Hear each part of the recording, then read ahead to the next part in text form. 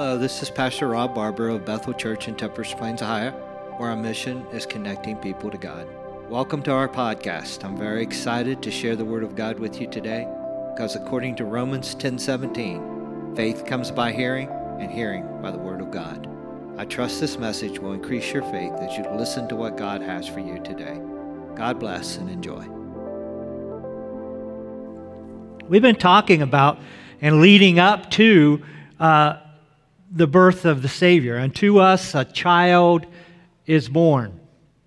Jesus Christ, of course, is who we're talking about. And I think it's, sometimes people have mistaken or do not understand all the details in regards to the coming of our Lord and Savior Jesus Christ. There's a lot of tradition, a lot of things that happen, a lot of things that take place in plays that are not necessarily line up specifically with the Scripture.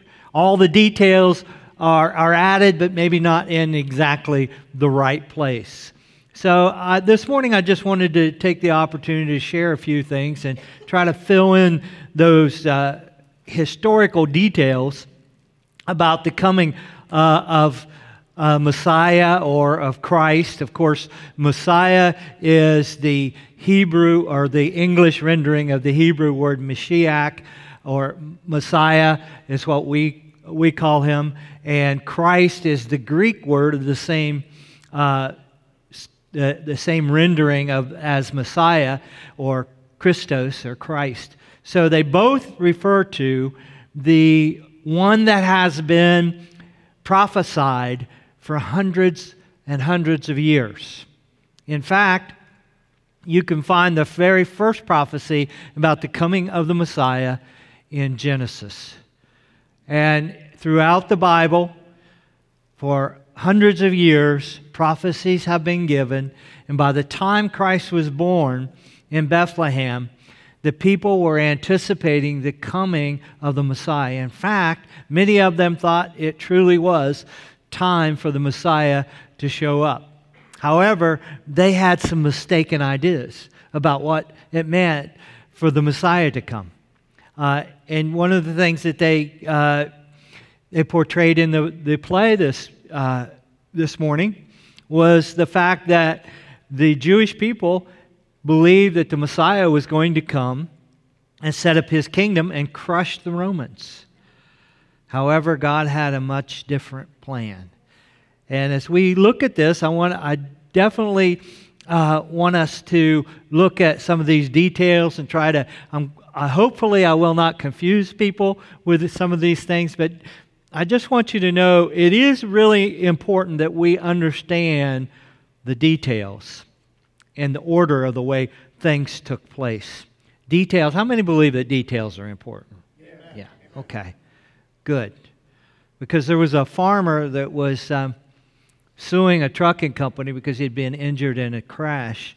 And as he was on the stand, the attorney for the trucking company said to him, Mr. Jones, is it true or false that you said at the scene of the accident that you were fine? And the farmer said, well, you see, me and Bessie were on our way home, and we were traveling down the road. I was in my pickup, and she was in the back. Bessie's my mule. And all of a sudden, the attorney said, sir, I didn't ask for details. I just asked you to tell me, yes or no, did you say you were fine at the scene of the accident? Well, me and Bessie were traveling down the road. The attorney said, I don't need details.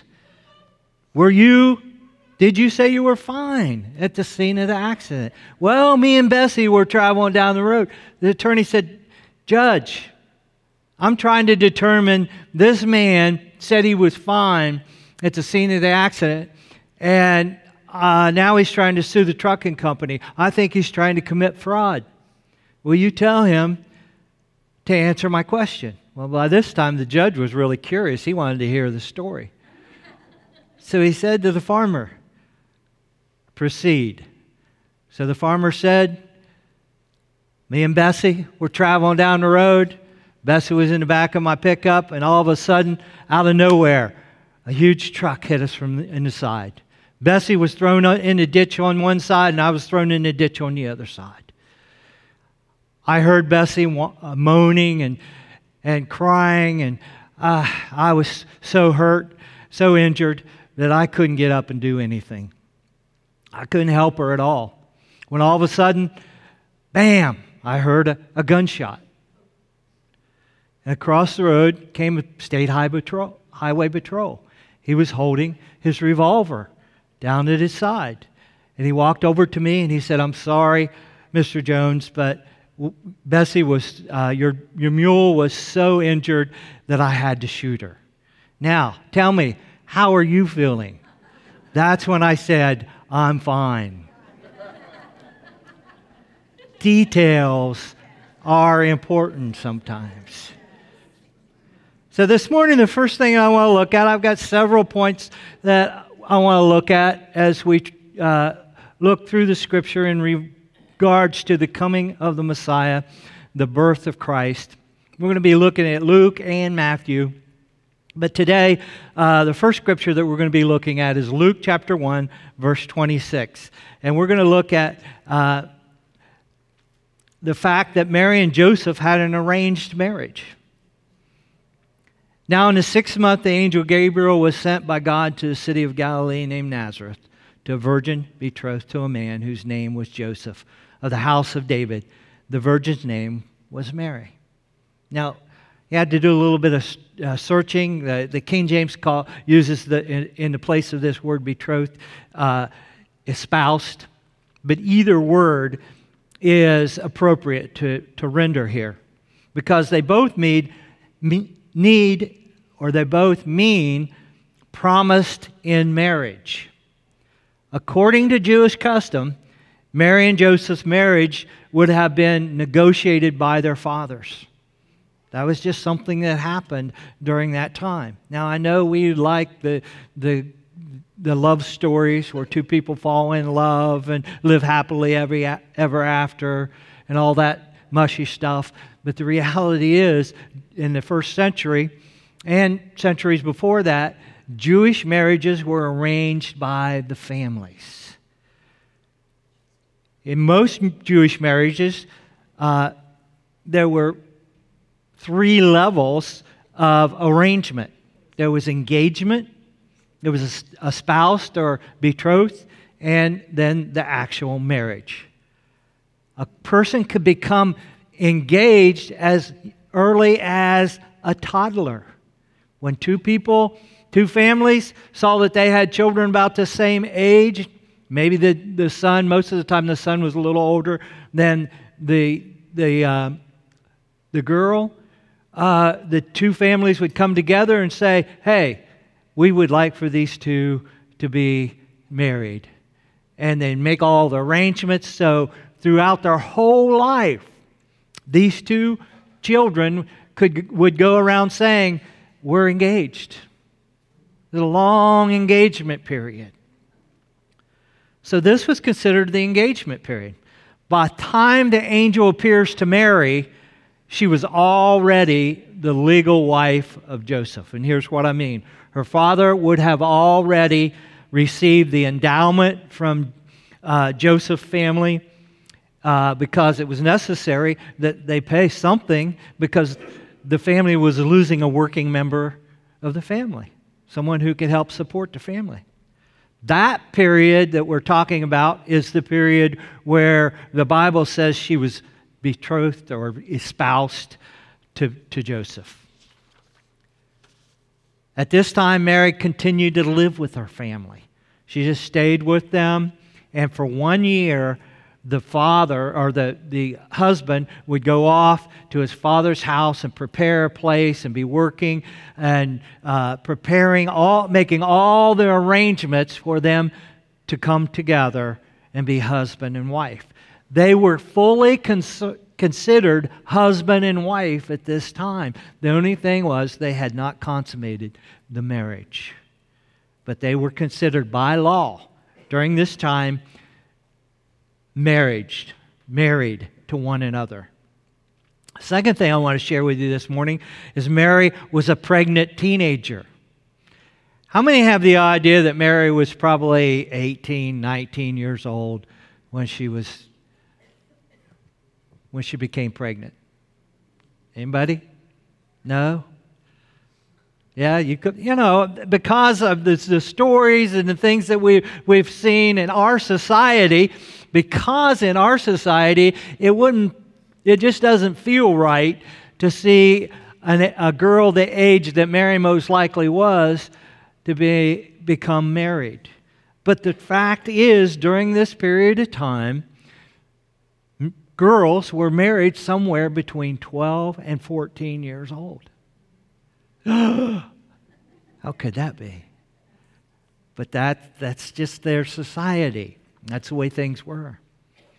So when we see this scripture, then the angel said to her, "Do not be afraid, Mary, for you have found favor with God, and behold, you will conceive in your womb and bring forth a son, and shall call his name Jesus." Mary was just a young girl, but she had great faith in her God, and she trusted Him. So she believed what the angel was saying to her, that she was going to receive the Son of God, or be the mother of the Son of God. Number 3, Mary could have been stoned. I don't know if everybody realizes that or not, but according to Deuteronomy 22, 23, and 24, it tells us that Mary could have been stoned. If a young woman who is a virgin is betrothed to a husband, and a man finds her in the city and lies with her, then you shall bring them both out to the gate of that city, and you shall stone them to death with stones. The young woman, because she did not cry out in the city, and the man, because he humbled his neighbor's wife. So you shall put away the evil from among you. As a legally married woman, finding out that she was pregnant before she consummated the marriage with her husband-to-be, she was considered an adulteress. At this time, it was very appropriate for Joseph to proclaim his rights and say that Mary needed to be stoned. But here's the fourth point. Joseph loved mercy more than justice. He had the right to seek justice in this situation. Now, the rabbis consider that men, the most appropriate age for them to be married in a Jewish culture was 18 years old. So Joseph he was probably a late teenager, or maybe just a young adult. But the Bible says this about Joseph. It says that Joseph was a righteous, or dikaios man, which means he was known for his uncompromising obedience to the Torah, to the law of Moses. He followed the law to its detail. So this put Joseph in a very difficult position, because he believed in the law and he believed he should follow the law. But he also believed that Mary was a good person. And he, rather than demand justice take place,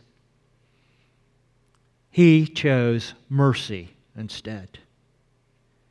So when he was faced with the opportunity to demand justice, he said, "No way. I'm going to put her away privately." Matthew 1:19.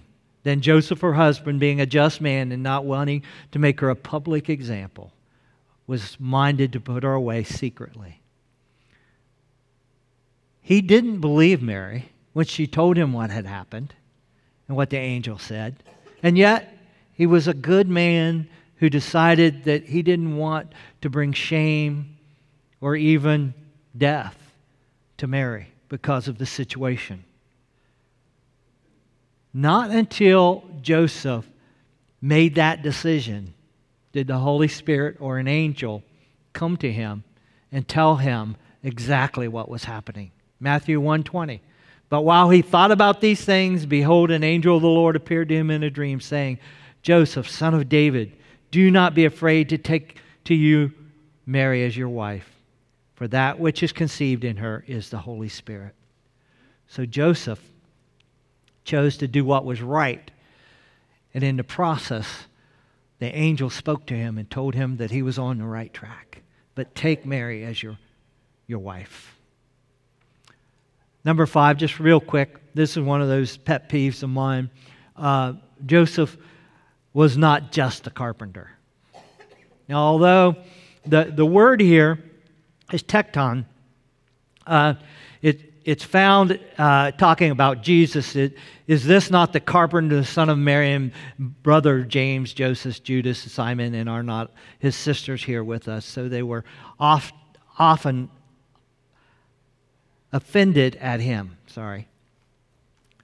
Joseph was not just a carpenter, at least not in the traditional sense. The Greek word tekton, which is more accurately translated craftsman. And if you think about it, and if you study any kind of historical events around that time in history, you realize that their homes were not built completely of wood. There was some wood involved, but most of the homes were built of stone. So this word here could very well mean that Joseph was more than just a carpenter. He was a craftsman that was skilled in both stone and masonry and carpentry and various occupations and as a craftsman to be able to build and establish residence. In fact, in Nazareth, about that time, about 3 or 4 miles from Nazareth, Herod underwent a huge building project. He was a prolific builder. He's the one that expanded the temple. And there was a rock quarry that wasn't far from there. And so it's very possible that Joseph and Jesus both were a part of that as craftsmen. Not really significant to the story, but just one of those details that are part of it. Jesus' name is extremely significant. Matthew 1:21, and she will bring forth a son, and you shall call his name Jesus, for he will save his people from their sins. So all this was done that it might be fulfilled, which was spoken by the Lord through the prophet, saying, Behold, the virgin shall be with child and bear a son, and they shall call his name Emmanuel, which is translated, God with us. Now, Mary didn't do what we normally do, make a list of names and try to figure out exactly what it was that she wanted to name her child. No, the angel told her. That was not unusual in biblical times. Many times, an angel would appear to people and God would send a message to the individuals. You're going to name your child this specific name because it had very important meaning behind it. Jesus is the Greek translation of the Hebrew word Yeshua. So it's the Old Testament, we render it Joshua. But in reality, this name means that there is spiritual salvation from God. His name was so significant that he was describing the fact that God had sent the Savior and it was part of his name. Bethlehem is little among Judah. Micah 5:2. But you, Bethlehem Ephrathah, though you are little among thousands of Judah, yet out of you shall come forth to me the one to be ruler in Israel, whose going forth are from old, from everlasting. The city of David was considered probably the most insignificant city in all of Israel at the time. It's very important for us to understand the King of Kings and the Lord of Lords. As they pointed out, I thought very well in that play, that the king was not born in the palace. The king was born in a very insignificant place. But he was born there because it was very significant that he be born there. He fulfilled that scripture in Micah 5:2 that was over 700 years old by the time Christ was born. The Messiah was born at the right place at the right time.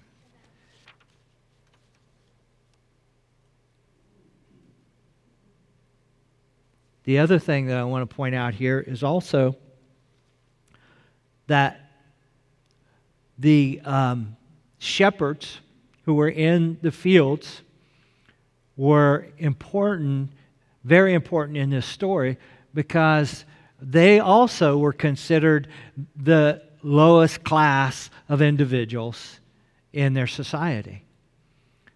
And yet, God chose them to be the first ones to visit the Christ child. And He sent them to a specific place. This is an important part of this because I believe there's a detail here that we sometimes miss. The Scripture says that he was there was no room for Joseph and Mary in the inn. The Greek word here can actually mean a room or a place. We're not sure that there was actually inns in Bethlehem at this time like we would think of as a motel or a place where several people could stay. Most likely it was homes of people, of families. They had specific rooms set up for people to be able to come and be a part or live with them or stay with them during a visitation. And they had quickly run out of those places in the city. So there was no place for them to be found. And yet, when the angel appeared to the shepherds, he said to them this. He said, "Here's a sign to you. You will find a child in a manger wrapped in swaddling clothes." Why was that a sign? How would that be a sign? Well, there was a place that we believe was very possible, a place that the shepherds that were employed by the Sanhedrin and the priests at that time, a place called the Tower of the Flock, and it's mentioned in Scripture. It was an old tower that was used most likely, now we don't have enough information to be dogmatic about this, but it's very possible that this was a place where the special lambs were bred and kept for the sacrifice of the temple sacrifice, because those lambs had to be without spot or blemish.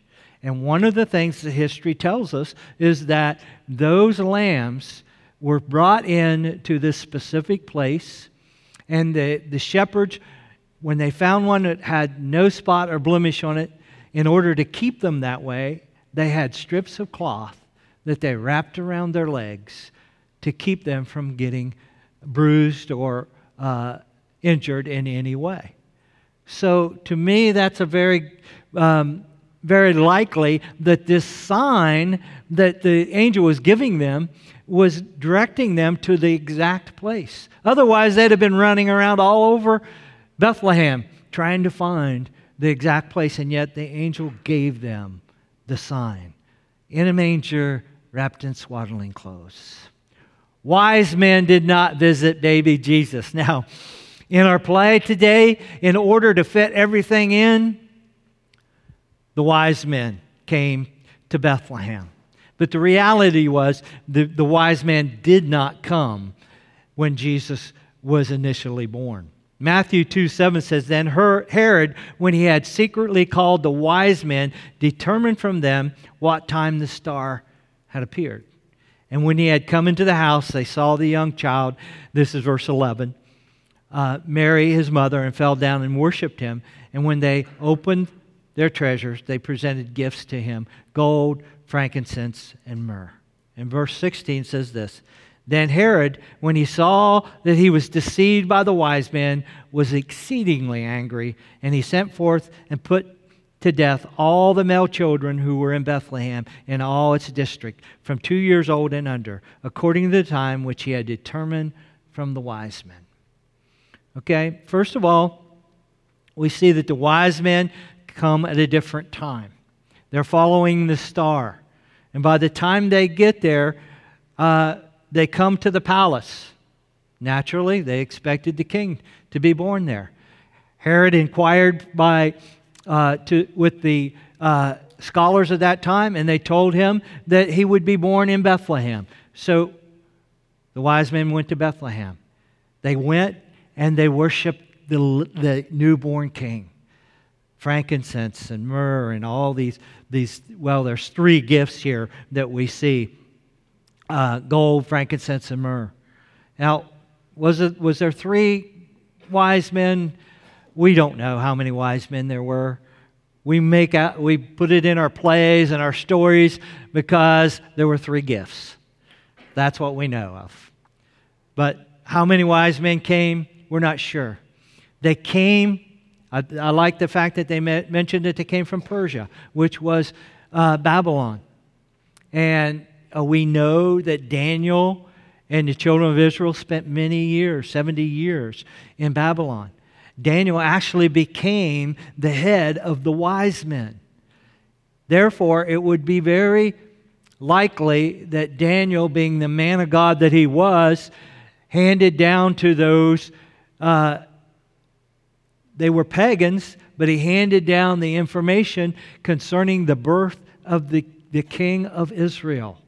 And he told them to watch for it, and he gave them signs. And they saw this sign of the star, and they came to worship the king of Israel. It's important that we see that God had all these details worked out from the very beginning. Before the wise men left, an angel appeared to them and said, "Don't go back. Herod is an evil man, and he wants to do harm to the child." So they went home a different way. Not long after that, Holy Spirit or an angel came to Joseph and said, "Take your son and go into Egypt because Herod wants to take his life." That fulfilled a 750-year-old prophecy that said, "I have called my son out of Egypt." Our God has all the details in place.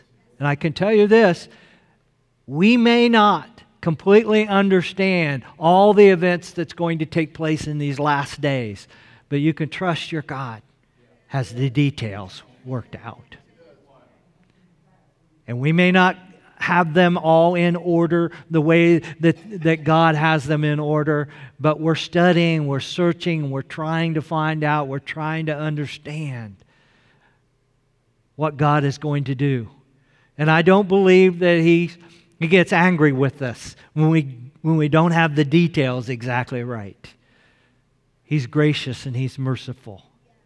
But it's important that we continue to study the Word of God and understand, because eventually, after the events happened, everybody that was studying the Word of God, those who were truly seeking God, understood that the events that were proclaimed in prophecy came to pass exactly the way God wanted them to.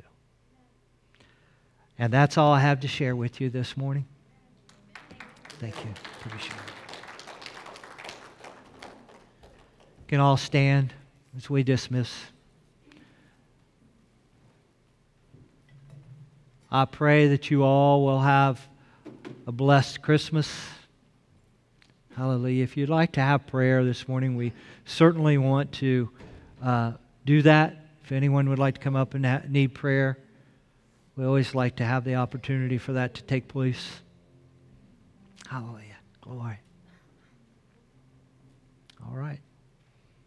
If not, we're just going to pray and dismiss and allow everyone to go and enjoy this Christmas Eve. Remember, we're worshiping the King of Kings and the Lord of Lords. Let's pray. Father God, in the name of our Lord and Savior, Jesus Christ, we just give you glory. Lord, we thank you. We have this time of year to worship and to recognize that you sent your Son into this world. But the story didn't end there, Lord. He walked this earth. He proclaimed the good news of the gospel of the kingdom.